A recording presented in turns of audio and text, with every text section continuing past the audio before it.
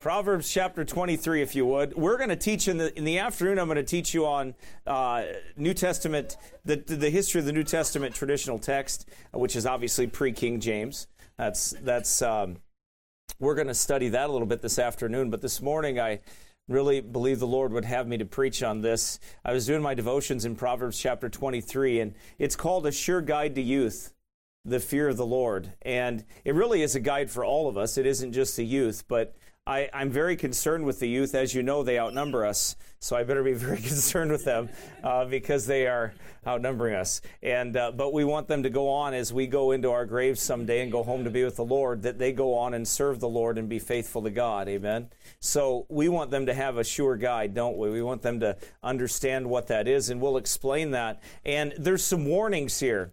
And I'm really going to probably periodically preach through the Proverbs at different times, and there are so many good warnings here for raising our children. There's so many good warnings for young people and for us to instruct our young people. And by the way, those principles are still good for us, that we need them too.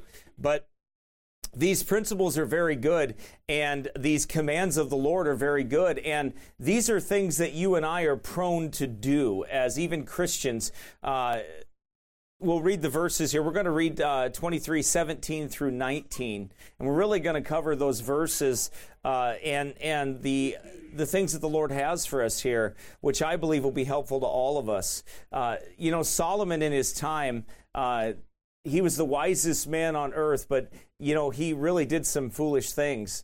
And God brought him back to that wisdom that he had given him, because Solomon repented. We can see that in Ecclesiastes and the other books, his repentance and what the Lord showed him about his life and how he was miserable. He had everything in this world, but he was still miserable. And he was miserable without that sweet fellowship with the Lord and that guidance from God that he needed so badly, and that he rejected the guide of his youth, right? For a while. And those strange women took him, right? And his lust took him, but those strange women took him, and then he ended up doing some very bad things. And by the way, that can happen to Christians too. And I believe Solomon was a forgiven man. I believe he was a child of God. God said that he would not remove his grace from Solomon, and that he would keep him even though he sinned against him. Not like he did with Saul, right? He said that very specifically. He would chasten him as a son, and he did just that. And, Brother Paul and I, we were talking about that just a little bit, about consequences, for sin and things like that we know that they're, that even in our lives you're forgiven, but there's still consequences. But whether it's our sin or somebody else's, there's still consequences, right, that happen. And Solomon went through Solomon didn't get away with anything. No Christian in this life that's a born-again believer gets away with anything. God will chasten you as a son, and you won't skate free on sin in this life as a Christian. Lost people, they look like they do, and in some ways they do on this side. This is all the heaven they will have, is on this side. Whatever grace that is that general grace that God gives to all of human beings is all that they experience from God. The rest of it, they will go on to live in eternity in the lake of fire if they do not get saved by the grace of God. But this is the worst that it gets for you and I as Christians. Whatever happens to us in this life, which is actually, we're so blessed, we don't really have anything to complain about. But the worst of life, the worst of things that happens to us, is the worst it's going to get here. We have an eternity with Jesus forever. And so this is the worst that it gets, whatever trials we have. And in the end of the verses here, verse number 18, we'll look at that actually at the end of the sermon and look at what the Lord shows us here through that. But Proverbs 23:17, let not thine heart envy sinners. Whew. Think about that one. Because how many times are God's people guilty of envying sinners? And even our youth are guilty of envying sinners. They look at the world and they think, well, they got it better than us. They get to do all this stuff.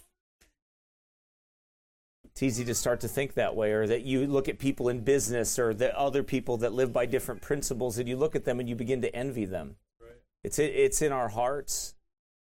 We have to fight it. Let not thine heart envy sinners, but be thou in the fear of the Lord all the day long. For surely there is an end, and thine expectation shall not be cut off. Who gets cut off? The heathen get cut off, right? God cuts them all off at the end. Those that don't get saved, they're cut off. They're cast away, they're cut off, right? They're burned in the fire, the Bible says. That's what happens to them. But thine expectation shall not be cut off. Hear thou, my son, and be wise, and guide thine heart in the way. Father in heaven, Lord, we pray you'd bless us now. Help us to apply this to our hearts and our lives. In Jesus' name we pray. Amen. The first command that we see here is, let not thine heart envy sinners. Do not envy the world, and do not envy wicked men. Do not envy the world and sinners. Not to envy is to do the opposite, is to fear God. To fear God means I do not envy the world, because I fear God first. We are to walk and live in the fear of the Lord. We are commanded to fear God and to give him glory, and this is the whole duty of man. This is our whole duty. The whole duty of man is to fear God and to give him glory. You're to walk by that fear. Let not thine heart envy sinners, said one. We are often tempted to repine because the wicked prosper. When you see the wicked prosper, it's easy for you and I to look at that and say, you know what? Why do they have it better? Or why do they have this? Or why do they have financially? They have this or they have that. And to look at their lot in life and to think that there is something better about that. When you only have to come to the conclusion and understanding that's the best that they get. Wallowing in the filth of this world is the best that they have. Amen. The fear of the Lord within us is disturbed sometimes with envious thoughts, which will lead on to murmuring and to distrust of our Heavenly Father, unless they be speedily checked. When you find yourself in discontent and you find yourself in envy for something that the world has, something that rich men have, or something that wicked men have, or sinners that they have, you better check that right away before it consumes you and takes you. Let not thine heart envy sinners. So foolish and ignorant are we that we lose our walk with God by fretting because of evildoers. We start to take missteps and we start to walk away. We don't lose our sonship, no, but our fellowship is disturbed. Our peace is disturbed because of circumstances and because of looking at the world and looking at someone else's circumstances and comparing ourselves to those circumstances and comparing our situation to those circumstances. Proverbs 3:31 says, envy thou not the oppressor and choose none of his ways. You're not to choose. This world is full of oppressors. And when you start to understand the wealth of this world and the riches of this world and the men that hold them, what do they end up being for the most part? Oppressors. Most of them are oppressors. Most of those harm others. Most of those live their lives like that. That's how they get what they have. Yeah. James chapter 4. We're warned in James chapter 4, verse number 4 and 5. Ye adulterers and adulteresses, know ye not that the friendship of the world is enmity with God?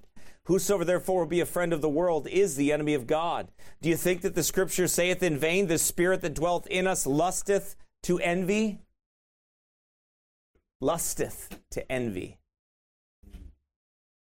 It's a sharp warning, because I'll tell you, something that can take you out of your walk with God, something that can disturb your fellowship with the Lord, is to envy those that have something that you don't, and to envy the world, because in order to get that, you have to model yourself after them. And we're not supposed to be successful like they are. In their eyes. We're not supposed to do that. We're not supposed to be. Our measuring stick is not what they have or what they do. It's the scriptures. We're to live by them. Success is following this book. Success is walking in the fear of the Lord. That if you end your days with nothing but success in the fear of the Lord, then you will be a successful man.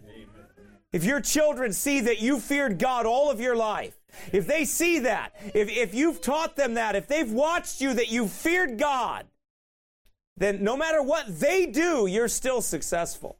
Right. Because you've showed them the fear of the Lord.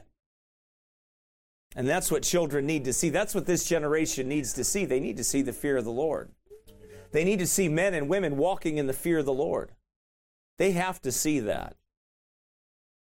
You see, a man who has no conscience making money in your trade, said one, while you make none. Sometimes you think that your conscientiousness hinders you, and I hope it is nothing else. You see another person scheming and cheating. To him, honesty is mere policy.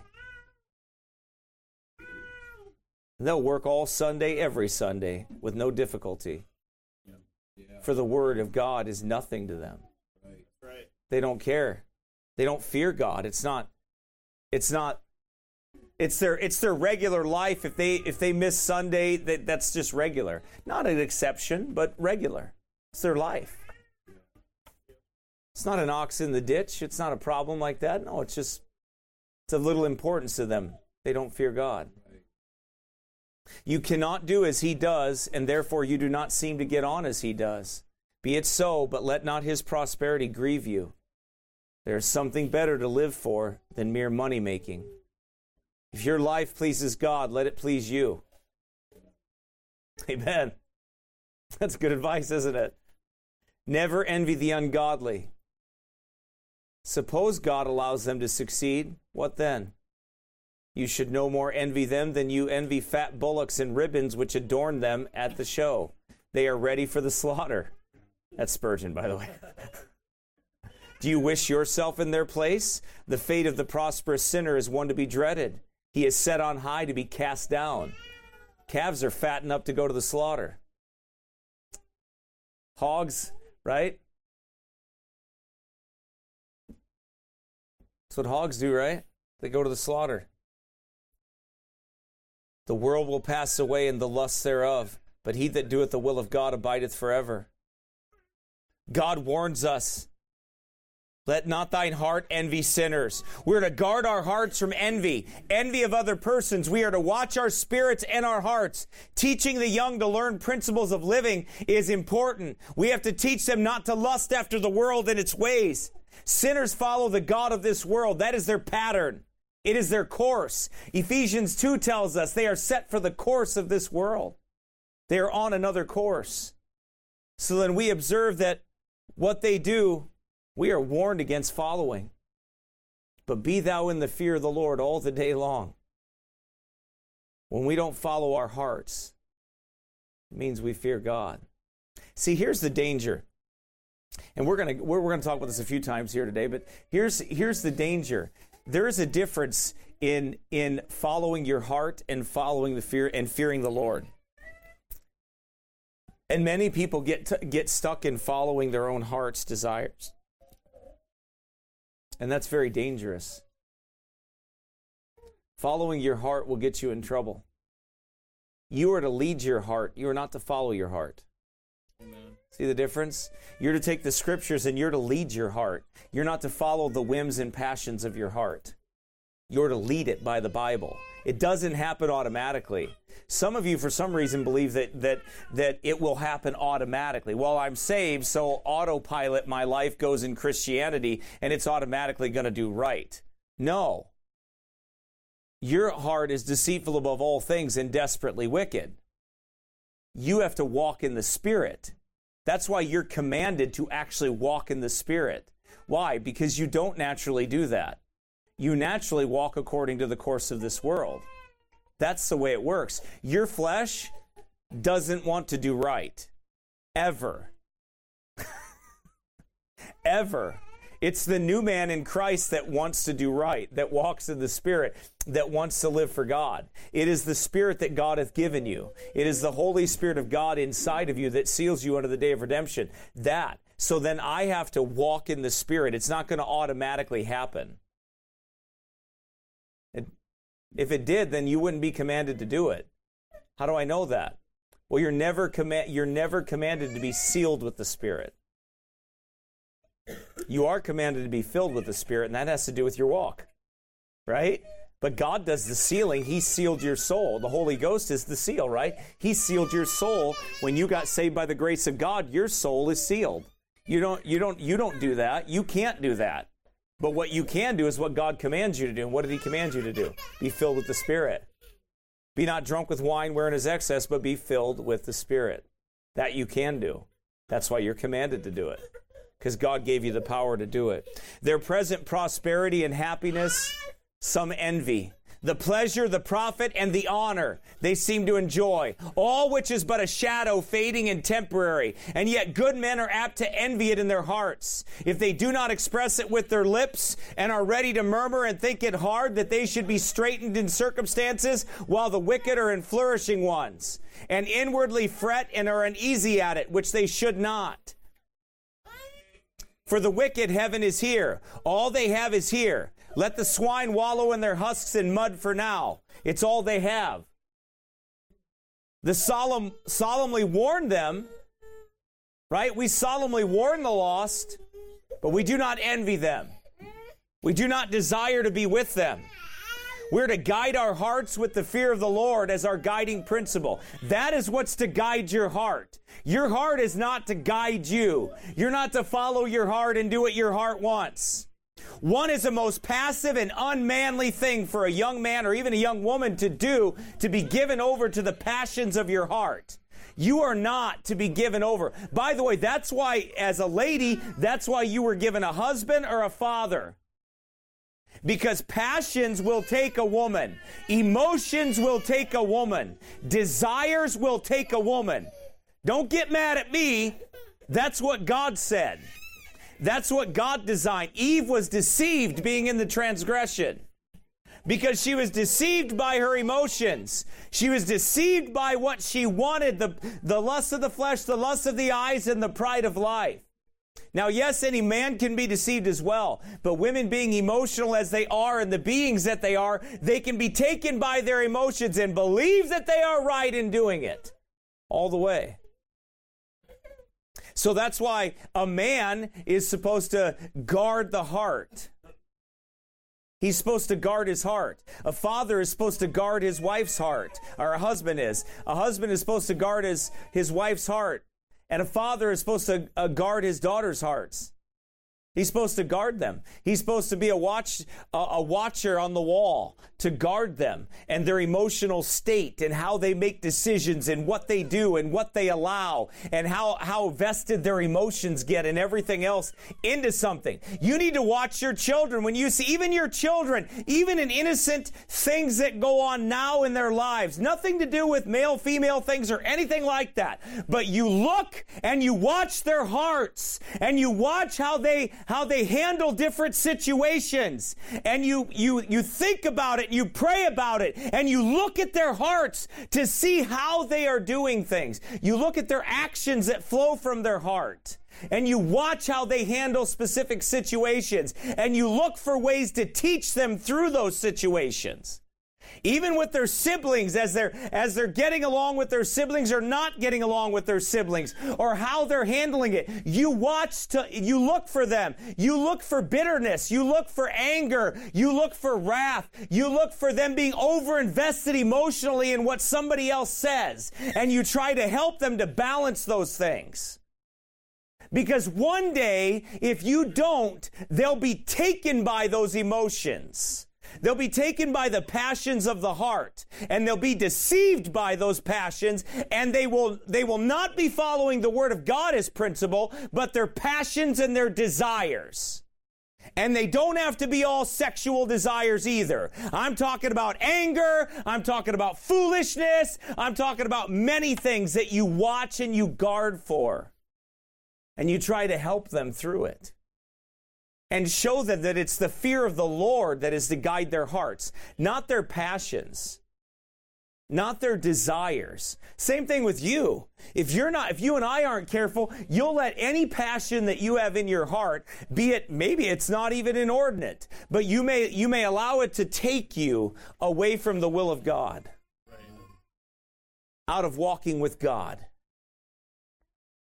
So you have to be careful with that, no matter what the passion is. Whether it's anger, lust, wrath, malice, desires of the flesh, we are not to be passive, but we are to be to direct our hearts in the fear of the Lord.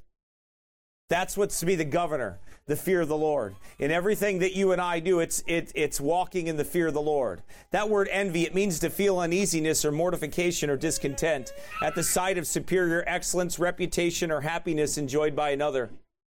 To repine at another's prosperity, to fret or to grieve oneself at the real or supposed superiority of another, and to hate him on that account. To envy. We're not to envy sinners. You're not to look at their life and think, well, I wonder what it'd be like if I just lived like that. Well, I can show you. Look in the Bible. Not your foolish imagination. You just look in the Bible. I'll show you where the end of sinners are. It's hell. You want to go there? Well, if you follow their pattern, you'll go there. That was simple. That wasn't too hard, was it? No, that's real simple. That's just the truth. Friend, if you follow their pattern, that's where you'll end up. This world has many allurements for young and old, but especially the young. Right now, there's such an attack on young people in America today, whether it's the open pornography, whether it's the transgender movement, whether it's the mothers out of the home, whatever it is, all of those things are just an absolute assault on the youth. Why? Because they're raising up zombies of youth that have no principles, no fundamentals, no differences, no distinctions. They're just all one big melting pot of antichrist nonsense. That's what they're raising. No difference between male and female. There's more than two genders. All of those things. That's what they're doing today. That's how the children are being raised. They're being raised with that Disney teaching to follow your heart. That's how they're being raised. Just follow your heart. If you really want it, then you just follow it. That do what thou wilt, it shall be the whole of the law. Aleister Crowley, philosophy of heart. It's just witchcraft is all it is. It's absolutely satanic. It's a satanic principle, and we're to be guided by the fear of the Lord, not by the whims and desires of the heart. You know, you can get a lot of silly and foolish desires in your heart. You really can be. And if you envy sinners, if you look at them, you'll end up following them. Verse number 19 in that text, I think it's 19. Maybe it is. Let me see here. Yep. Verse number 19, hear thou, my son, and be wise, and guide thine heart in the way. Do you see how the Bible is telling you that you have to guide your heart? That you can't let your heart, you can't let your desires guide you. You have to be guided by a set of principles. It's called the Bible. It's called the Scriptures, right? And you have to be guided by the Scriptures. You have to be guided by the Holy Spirit of God. That's your guide for your heart, not what you want. You better get it settled in your heart now that either you're a child of God or you're a child of the devil. Either you want to be guided by the principles of Scripture, or you want to be guided by this wicked world and your whims and your desires and your lust. Because there's only two positions. One is Christ and one is Antichrist. There is no difference. There is no third option. That's it. There's Christ or Antichrist. Will I live by the principles of Scripture? Will my heart be guided by the principles of Scriptures? Or will they be guided by this world or my desires and what I want? That's what it comes down to.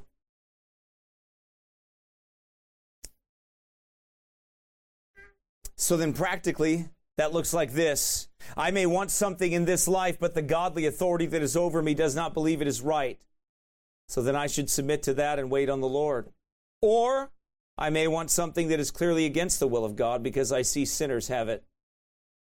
And they have it earlier than me, it seems. That could be a wife, a husband, a car, a house, a job, success, or something like that.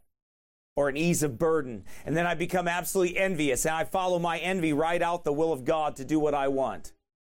Amen. Happens all the time, friend. Happens all the time to professing Christians and some Christians. They decide that they're going to follow the whims of their heart, and they're going to follow what they want. And then they end up going into that and being sorry because they look at life and they think that it was supposed to be a certain way. My marriage was supposed to be a certain way. My job was supposed to be a certain way. Being a mother or a father was supposed to be a certain way. Being married was supposed to be a certain way. I should have been married by now, or I should have had this, or I should have had that, or I should have all these things. And they make those comparisons in their minds and their hearts. They become discontented, and they'll figure out a way to follow the whims of their heart instead of being guided by the Spirit of God. Instead of guiding their heart through the Scriptures, they will give over to the passions of their heart. That's very common. And what happens is you have now let your heart envy sinners. You become discontented greatly due to your envy and desire. Remember, Amnon had a friend, right? Man, he wanted to follow his heart, right? So his friend told him, well, this is how you follow your heart. You can do it. Here, just do this. Oh, you know what? We could put 1,000 rules up. We could put blockades up. Man, we could stick you in a room by yourself in a padded cell somewhere. You're still going to sin. That ain't going to stop you from sinning. Right. Your heart has to be changed. You got to want and desire the Lord. You got to do right. Man, I can put every block on every internet. I can't change the images that you create in your mind and lust after, can I? I can't stop that, can I? Amen. Come on now, that's real, ain't it?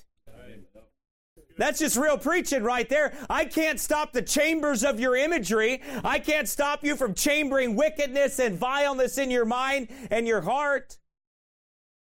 Amen. God can, though. Right? My son, give me thine heart. That's what has to happen. You got to have a heart change, friend. And if you are saved, you got to follow the Spirit. You got to walk in the Spirit. You got to be guided by principles. Some of you think, you look at the world's standards, you think, well, the world says I'm supposed to be here right now. So that must mean that I'm supposed to be here right now. It never dawned on you that they're a bunch of devils? And you're following after a pattern, a bunch of fools? What, you want the prosperity of fools? You think that's impressive to God? You think you're going to impress God when you stand there naked before Him? And you tell Him about all your prosperity and everything you were able to do? Great. But you didn't fear God.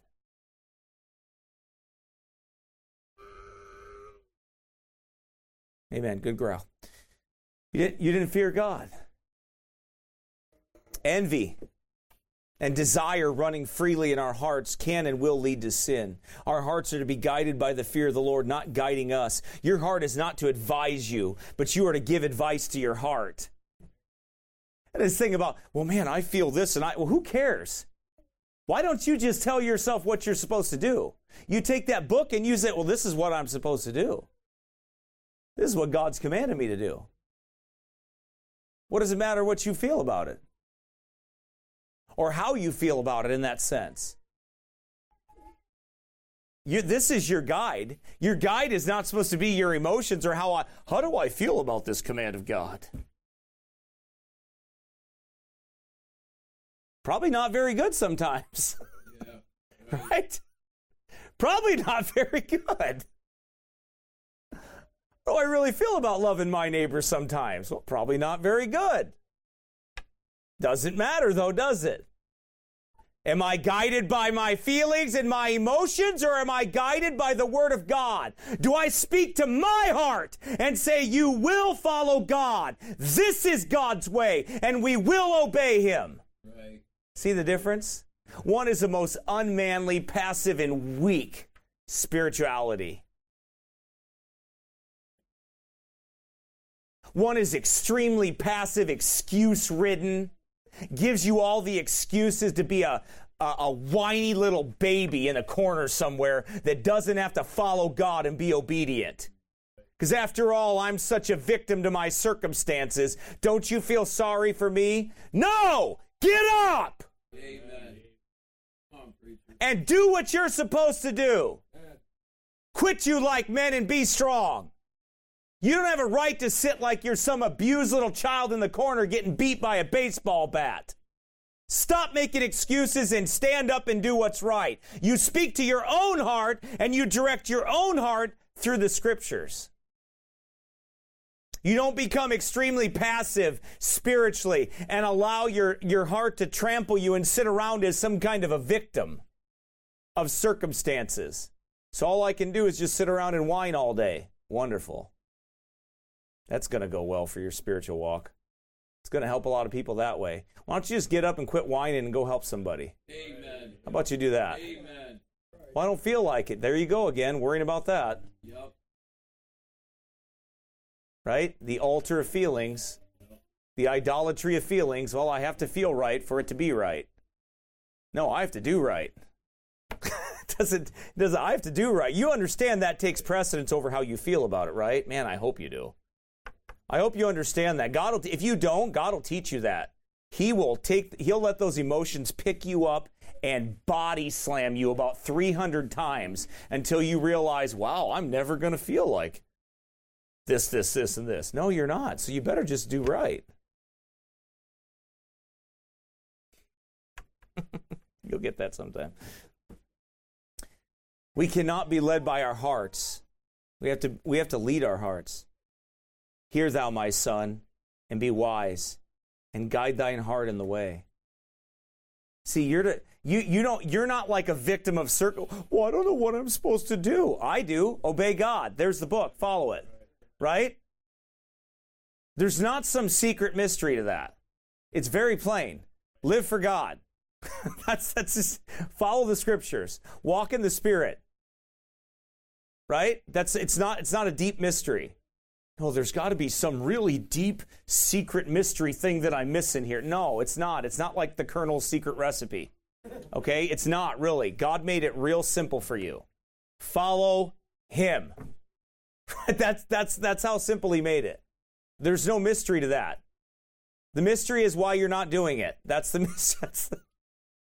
Maybe not, but it's not a mystery. But that's more of a mystery. It's like, why in the that'll make you scratch your head. Like, how come I keep doing this? See, we see the same principle from Proverbs laid down over and over again for us to understand. We're told to guide our own heart in the way, so as not to be guided by our passions and emotions. By the way, if you are not guiding your own heart in the way, then you are being led by it. You're being led by your desires. You're being led by your emotions. And the quickest way for you to give over to sin is to be led by your heart. It's the quickest way. Because it's deceitful above all things and desperately wicked. So, it's deceit. Like, no one deceives us like our own heart does. No one. You could tell me a lie, you could tell me a whopper, and you could deceive me. But I know in my life, I've told my own self more lies than anybody else has ever told me. Amen. That's just true.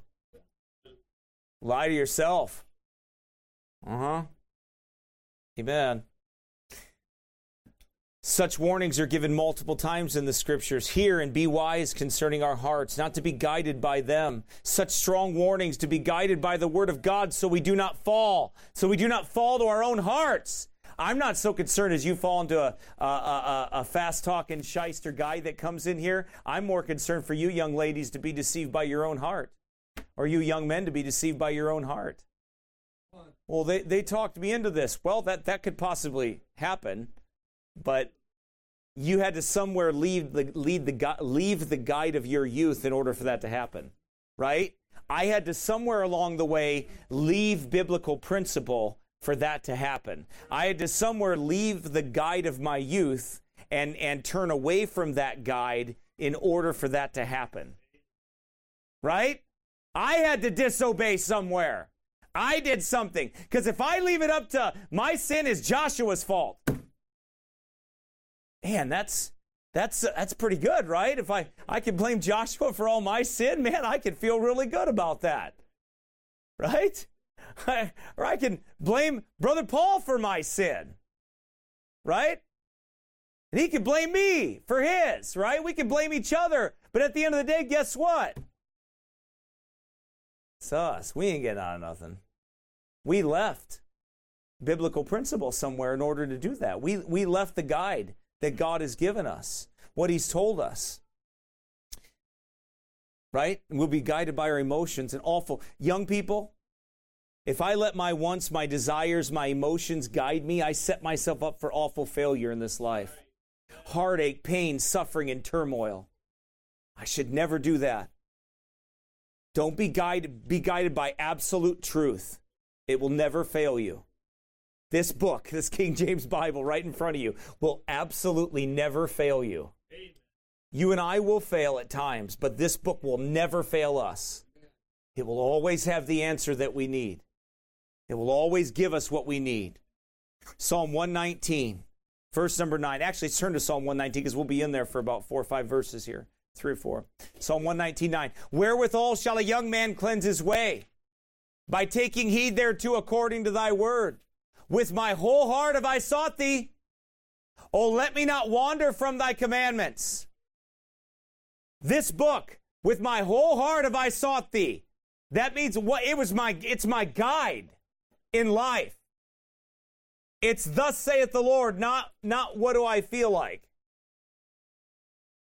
Verse 105. Thy word is a lamp unto my feet and a light unto my path. What is that? It's your guide. It's the guide that God has given you. It's the word of God. It's our guide to guide us through this life. Psalm 119, 130. The entrance of thy words giveth light. It giveth understanding unto the simple. You ever just taken the word of God and sat there and said, God, I don't know what I'm doing. I have no idea what I'm going to do. I have. I've taken that book and I've sat there and said, God, I don't know what I'm going to do. Or I've been praying and said, God, I don't know what I'm going to do. I don't even know what I'm doing.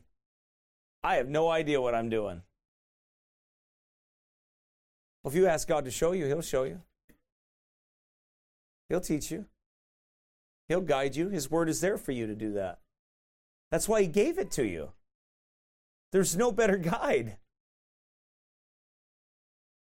He is the two witnesses, the witness of the Word and the Holy Ghost.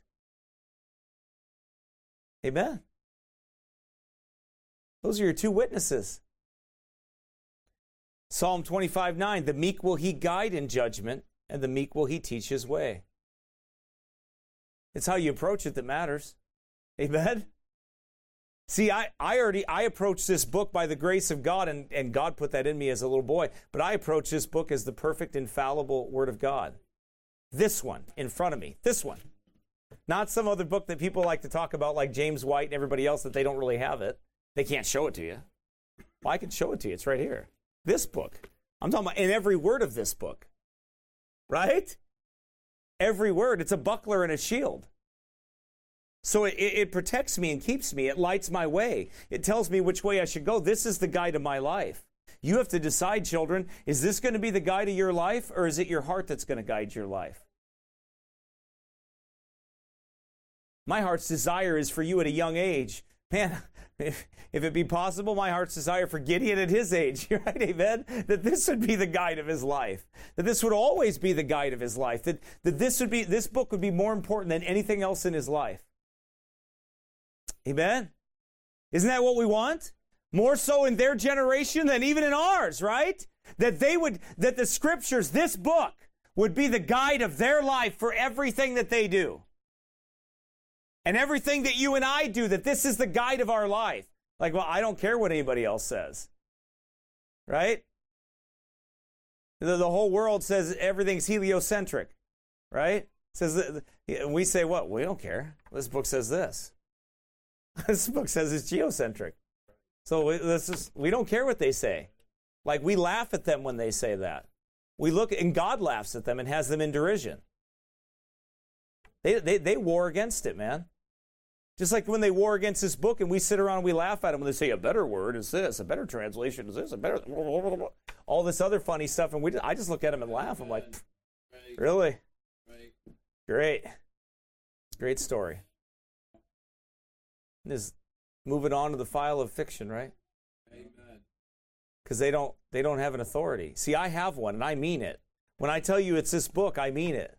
Right. I mean this one, right? I'm not talking about something else. I'm talking about this one right here. Like I don't speak in like parables to you. I'm speaking plain speech to you, right. With plainness of speech. That I believe it's this book is the final authority for everything, right? Like we don't We want you to understand that. Like that I absolutely, I believe in the superiority of the King James Bible. I preach it. I believe it. If I believe there is a superiority in the Greek text, I'd be in a lot of trouble because I can't read it. But if I did, I'd preach it. Why? Because I wouldn't be a hypocrite. Right. Would I? I'm not going to tell you one thing and believe another. No, I believe it's here. This is my authority. My whole life is invested in this. Like, unapologetically. Like, you can't shame me with that. Right. But you actually believe that about that? You believe it's inspired? Yeah. Yeah. Uh-huh. Yep. Yeah. Yeah. Yeah, all of it. All of it. All of it that you want to make fun of me about, all of it. And that too. That part that you believe that's real too? Yep, that part. Yeah. Yeah. Come on. Yeah, I'm one of those guys. Yeah, the whole thing. Yep. Yep. You better be like that too. So then when your children look at you, they actually believe you have an authority. Right. Right? They know it. Right? And if they go off in sin, you know what they say? Well, you know what though? Mom and Dad, they believe that book right there. Right? That's right. Real fun. That's right. That's right. That's exactly. And without any apology, without any movement. Amen. Without any hindrance, without any hesitation. It's just what, plain and simple. Because you know what? I want to be able to take you back to something. I don't ever want to preach this book and make you think that, well, there's something in it that's not perfect. Boy, I'd be in a lot of trouble, wouldn't I? Right. I'm not the type of guy that can pastor like that. I'll be honest with you. I can't. I got to be able to point you to perfection. Amen. And tell you where to get it. Right. That's how it is, friend. That's how it is. And I believe that's why I can stand with conviction before you, and I believe that, right? And that's why my life, by God's grace, shows that I believe that. Right. And your life shows it that, yeah, we believe it. Right. We ain't budging. We don't care what any of our friends say or anybody else says. This is it. Yep. This is where our lot's cast, right here. That's it. We ain't moving. Right? Till God takes us home. Philippians 3:18.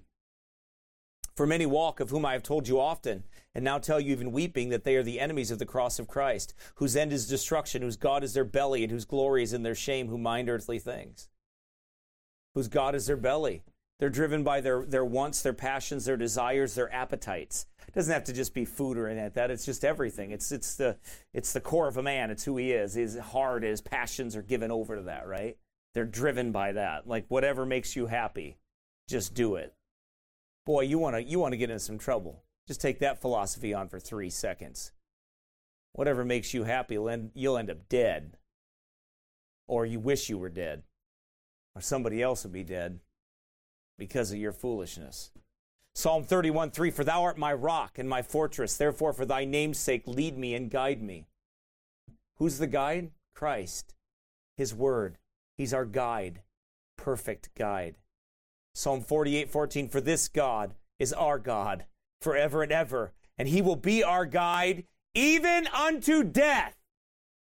Right up to the gates, if we're going to die and our heads are going to be lopped off, or we're going to be blown up or whatever, or dismembered or whatever, all the way up there, all the way my Savior leads me. Amen. Follow, follow, follow. You have to choose either the fear of the Lord as your guide or your emotions or your heart's desires. Remembering, children, that the heart is deceitful. It's above all things desperately wicked. Psalm 73:24, thou shalt guide me with thy counsel, and afterward receive me to glory. You know, that's the Christian's life. That's my life. Right now, that's your life. If you're a child of God here, thou shalt guide me with thy counsel. Where is it? Here. It's not something in my mind that I hear voices or I think God's speaking to me through visions and all. No, this is the counsel of the Lord that standeth sure. This book, this is our counsel. Amen. It's good stuff, isn't it? And afterward receive me to glory. Proverbs 2:17, which forsaketh the guide of her youth and forgetteth the covenant of her God. You want a strange woman, that's what she did. She forsook the guide of her youth. and forgetteth the covenant of her God. God is the guide of our youth. The words of God are our guides. It's not about what we want or what we understand. Psalm 3, 5 through 8. Trust in the Lord with all thine heart, and lean not unto thine own understanding. In all thy ways acknowledge him, and he shall direct thy paths. Be not wise in thine own eyes. Fear the Lord, and depart from evil. It shall be health to thy navel and marrow to thy bones. Amen. In all thy ways acknowledge him. Don't expect God to direct your paths if you're not acknowledging him. Now, he will one way or another. I mean, he's gonna. But the point is, it can be done wonderfully. It can be done peacefully. It can be done with joy of the Holy Ghost.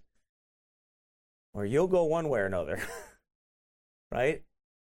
But look what it says here. It says your trust is in the Lord. And you're not leaning on your own understanding. You're commanded not to. Don't lean onto your own understanding. I don't care how wise you and I think we are. We need God's word. We need the scriptures. We need the guidance of the Holy Ghost. In all thy ways, acknowledge him. All. There is nothing in this Christian life that is left out of this, in this life that is left out of this Christian life. There's nothing. Everything in your life has to do with your faith. How you act, how you walk, how you work, how you talk, how you take care of your family, how you love one another, how we do all those things. Everything. We don't have a portion of our life that God's not in it. You know, we're not Sunday Christians in that sense, where we go to church on Sunday and then 6 days a week we live like hell. We better not be. Amen. No. It means that, what does our text verse say in Proverbs 33:17? Or 23:17. Let not thine heart envy sinners, but be thou in the fear of the Lord all the day long. That means at work, I'm in the fear of the Lord. That means when I'm at play, I'm in the fear of the Lord. That means when I'm driving down the road, I'm in the fear of the Lord. That means that I'm walking in the fear of the Lord all my days, all day long, every day, all day. That's our lives. We walk in the fear of the Lord. That's what we do. Amen. John 16:13. Howbeit, when he, the Spirit of truth, is come, he will guide you into all truth. For he shall not speak of himself, but whatsoever he shall hear, that shall he speak, and he will show you things to come. That's the Holy Ghost. He's the comforter. He gives you that. He guides you into all truth. How does he do that? Not by voices and visions and everything else, by this book. He might use other things. God can use anything he wants to. But the point is that primarily you're to be looking at this book. You're to be getting guidance there. Or, God may use other God-fearing brothers and sisters in Christ to help you along the way as well. But God's going to, the advice better be biblical. It better be from the book. Otherwise, it's not God's advice. It better be from the words of God. So the question is, am I guided by my wants or by the will of God? And the Word of God and the Spirit of God. How do I know this? I know it by following the revealed will of God, found in my Bible. I have one authority, clear and true, and the Spirit and the Word go hand in hand. The fear of the Lord is our guide. Proverbs chapter, we're going to finish up with some verses on the fear of the Lord here. Proverbs chapter 1, verse 7 through 9. The fear of the Lord is the beginning of knowledge, but fools despise wisdom and instruction. My son, hear the instruction of thy father, and forsake not the law of thy mother. For they shall be an ornament of grace unto thy head, and chains about thy neck. The fear of the Lord, says one, is a brief description for true religion. It is an inward condition betokening hearty submission to our Heavenly Father. It consists very much in a holy reverence of God and a sacred awe of Him. This is accomplished by a childlike trust in Him, which leads to loving obedience, tender submission, and lowly adoration. It is a phileo fear, not the fear which hath torment, but that which goes with joy when we rejoice with trembling. Right? That's in awe of thy word. That's how we approach God's word. You know, you can tell if a man has the true fear of God, right? When he approaches the scriptures, what he believes about them, whether he fears God or not. You can tell by when you bring the word of God to somebody, if a professing Christian is not living right, and you bring the scriptures to them, whether they fear God or not. Amen? Whether you fear, you know, right? You know that you fear God. You know when you have the fear of God in you. You know what that means. And by the way, that doesn't mean you have all smiles on your face. It's to rejoice with trembling, right? There's some trembling when we come to God's word. The Bible says God hears that those that are contrite and that tremble at his word. To be disobedient with God ought to shake you up. To see the clear word of God preached to you and the truth preached to you, it ought to shake you up when you're not right with God. It ought to bother you. If it doesn't, you don't fear God. You don't fear him. Fearing God. Oh yeah, you'll be shaken. I don't mean you have to start crying, but you're ready to obey. You're convicted over what God has shown you, and you want to be right with him. Amen. Proverbs 1:25 through 33. Wow, I did a lot there. That's good, though. Proverbs chapter 1, verse 25 through 33. But ye have set at naught all my counsel, and would none of my reproof. I also will laugh at your calamity. I will mock when your fear cometh. When your fear cometh as a desolation, and your destruction cometh as a whirlwind, when distress and anguish cometh upon you, then shall they call upon me, but I will not answer. They shall seek me early, but they shall not find me. For that they hated knowledge and did not choose the fear of the Lord. They would none of my counsel, they despised all my reproof. Therefore shall they eat of the fruit of their own way, and be filled with their own devices. For the turning away of the simple shall slay them, and the prosperity of fools shall destroy them. But whoso hearkeneth unto me shall dwell safely, and shall be quiet from fear of evil. Amen. Whoso hearkeneth unto me, what does that mean? They fear God. They hearken unto his words, right? They fear God. They hear it preached and they fear God's word. They read it, the scriptures, and they fear God's word. They have their heart trembles at it. They look at it, it's like they bow to it. That's the fear of the Lord, when you bow to God's word, when you bow to the truth that's being given to you. Amen. The very words of God. Proverbs chapter 2, my son, if thou wilt receive my words, and hide my commandments with thee, so that thou incline thine ear unto wisdom, and apply thine heart to understanding.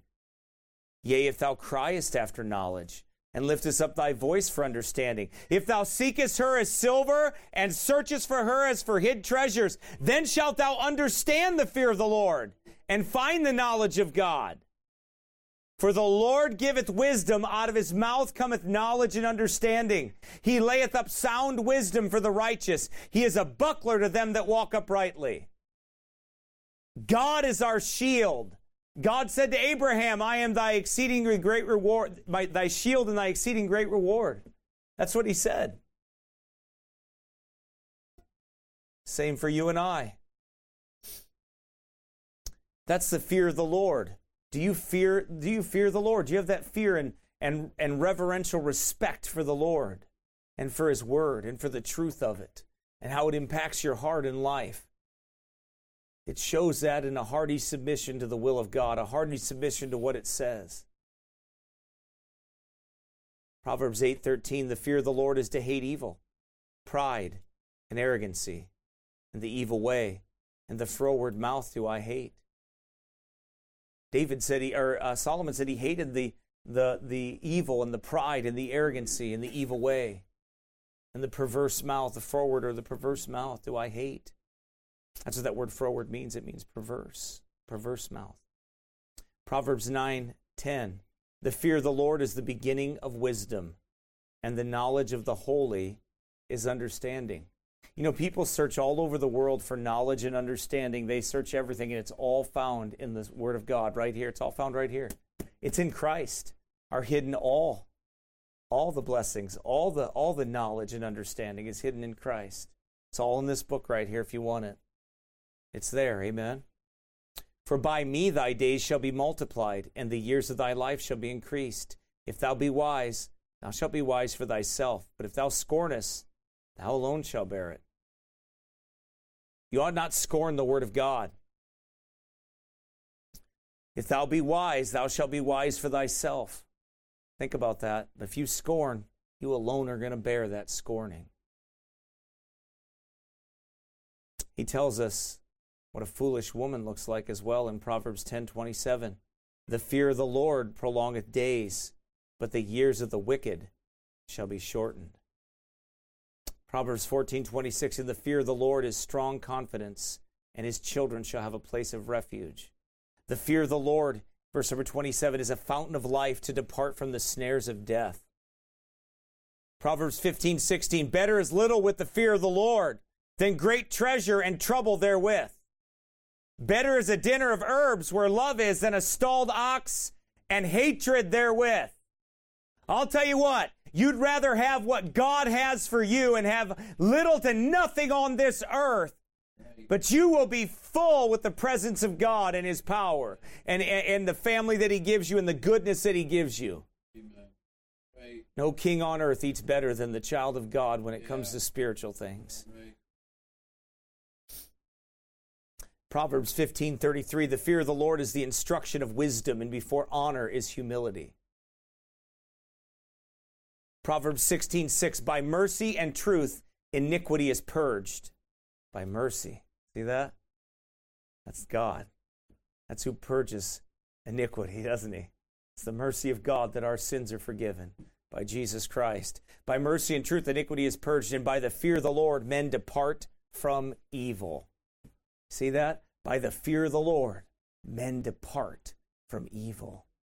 That's how that's how men do it. You know what? You're saved by grace, right? By the mercy of God. And then when you get saved, you get that truth, right? And by the fear of the Lord, you depart from evil. When you fear God, you'll depart from... you tell me you fear God, well, it'll show in your life if you fear God. You'll depart from evil. You'll depart from wickedness. You'll keep as far away from it as you can. That's to fear God. Don't pretend like you fear God if you want to live in sin. You're not fearing God. Amen. Proverbs 22:4, by humility and the fear of the Lord are riches and honor and life. Thorns and snares are in the way of the froward, but he that doth keep his soul shall be far from them. Let the fear of God be always before thine eyes and in thine heart.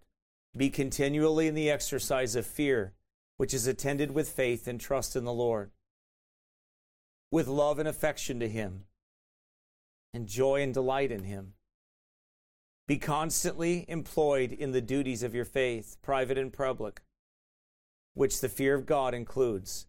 And this will be a preservative from envying, murmuring, and fretting at the outward happiness of wicked men, and from the joining with them in their evil ways. We must be in the fear of the Lord, said one, as in our employment, exercising ourselves in holy adornings of God, in subjection to his precepts, submission to his providences, and a constant care to please him. We must be in it as in our element, taking a pleasure in contemplating God's glory and complying with his will. We must be devoted to his fear and governed by it as our commanding principle in all we say and do. All the days of our life, we must constantly keep up in the awe of God upon our spirits. Must pay a deference to his authority and have a dread of his wrath. We must be always so in his fear as never to be out of it. A good reason for both of these surely is the end, the expectation and the end of our lives when we see Jesus after we leave this earth. There is an end also of the prosperity of the wicked. Therefore, you and I are not to envy them. There will be an end of your afflictions. Therefore, be not weary of them. There's an end of your service on this earth to your work and your warfare, and it will be accomplished one day. Perfect love will shortly cast out fear, and thy expectations of the reward not only will not be cut off or disappointed, but it will infinitely be outdone. The consideration of the end will help us to reconcile to all the difficulties and discouragements we have along the way as we serve God. But be thou in the fear of the Lord all the day long. It's a cure for fret. It must be used constantly. Men must wake with God, walk with God, and lie down with Him, and be in communion with Him and conformity unto Him. This is to be in heaven beforehand. Like Enoch walked with God, and he was not, for God took him. Why should it not be said the same of us, that we walked with God, and then we were not, for God took us? Amen? This can never be our condition except as the fruit of the new birth. To be in the fear of the Lord, you must be born again. The fear of the Lord is the beginning of wisdom, and we are taught therein by the Holy Spirit, who is the sole author of all our grace. Where this fear exists, it is a token of eternal life, and it proves the abiding and dwelling of the Holy Ghost. Happy is the man that feareth always. The Lord taketh pleasure in them that fear Him. This holy fear of the living God is the life of God showing itself in His quickened children. For surely there is an end, and thine expectation shall not be cut off. You know, the end of the worldling's prosperity. He makes his money, then he makes more money. What then? He makes more money, he dies, and there's little notice of his death. He died worth so much that this world has to offer anyway. But he never kept it. He ended up giving it to his heir. And who knows how he'll spend it? Right? There is an end in death, and after death the judgment. For God shall bring every work into judgment with every secret thing. What an end that will be for the sinner. They may live as carelessly as they please, but he must answer for it at the judgment. Loud may be his laughter. Sarcastic and bitter may be his criticisms upon Christians, but there is an end, and when the death sweat beads his brow, he will lower his key and need help from that very gospel which he criticized. There is an end. Let us not spend our lives for that which hath an end. An immortal soul should seek immortal joys. To you there is an end in quite another sense. God has an end in your present trouble. Your difficulties and your trials are sent as messengers from God with gracious design. Be thou in the fear of the Lord all the day long, for every part of the day hath its tendency to work out your spiritual education, your preparation for the heaven to come. In everything that happens to you, your heavenly Father has an end. God has intricately designed our lives. Our steps are ordered by the Lord. The good ones and the bad ones. All designed by God. He knoweth our way. There's an old proverb that you should never let children and fools see half-finished works. Even so, the work of God in providence cannot be judged of by such poor children as we are, for we cannot see to the end of the Lord's design. My brethren, when we see the end from the beginning and behold God's work complete, we shall have a different view of things from what we have now while the work is still proceeding. It's not finished yet. It's that Romans 18 cake, right? Or Romans 8:28 cake, right? We don't know how it's going to end. It doesn't taste good yet, but it's not all finished. You who live in the fear of the Lord, your expectation shall not be cut off. You will receive a full reward, but the wicked lost shall be cut off. If you're here and not saved, the Bible says you shall be cut off. Things that are cut are not good in the Bible. You're cut off and cast into the fire. There shall be weeping and wailing and gnashing of teeth. They were cut to the heart at the preaching of Peter and others, Paul, and they ran upon Stephen and killed him, right? Because they were cut to the heart. If you've never repented and believed the gospel, hell awaits you for your sin. It's a fiery indignation that awaits the child that rejects the person, that rejects the Lord, that rejects this so great a salvation that has been offered them, that turns away from the Lord and would not have him to rule over them. You know, when I was a lost religious man, I lived envious of sinners. I lived in secret, that I couldn't do things that other people did. Now, there's a temptation for all of us to do that. I'm not saying that's a determining factor, but I actually went out and did those things and lived like that, right? Because I wanted the sin. My heart wasn't changed. I didn't fall into any sin. I wanted sin. I wanted to hold God with one hand and hold sin with the other, and betray my Lord. And that's exactly what I did. And until the Lord brought me to a place of repentance and faith, the Holy Spirit of God convicted my heart of my lost condition, that's not the child of God. And He saved my soul by the gospel of Jesus Christ and made me a new creature. And then He gave me a heart to follow Him and His ways, right? And to see and to have the fear of the Lord. To fear God. It's a sure sign of a child of God that fears God.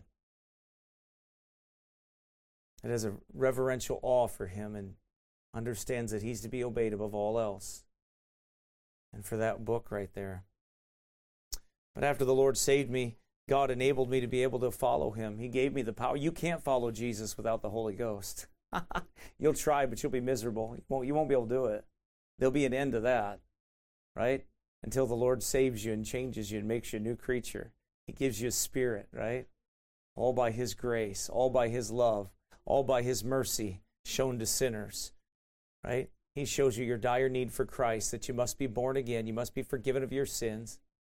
And then Jesus Christ was the perfect sacrifice, the atonement that was made for sin, paid in full by Jesus Christ. And God hath commanded all men everywhere to repent and believe the gospel. Amen. That you must repent before you die and go to a devil's hell. Life is short. Sin is all-consuming. It can take you and destroy you and kill you. Sin brings forth death, and you know not what day your death is. Turn to Christ now and believe Him. If you have believed Him, then remember the fear of the Lord in all your decisions that you make. Remember it in everything, that you're not your own, but you're bought and paid for with a price. You're not allowed to make decisions outside of the Scriptures and be right with God. Yeah, God gives you have the opportunity to make poor decisions. Right? That doesn't mean you're supposed to. God has commanded you to follow His word and to follow the fear of the Lord in every decision that you make, in every action that you take, in every decision for life, who you marry, where you work, what you do, all of those things, how you lead your family, the order of your home, all those things.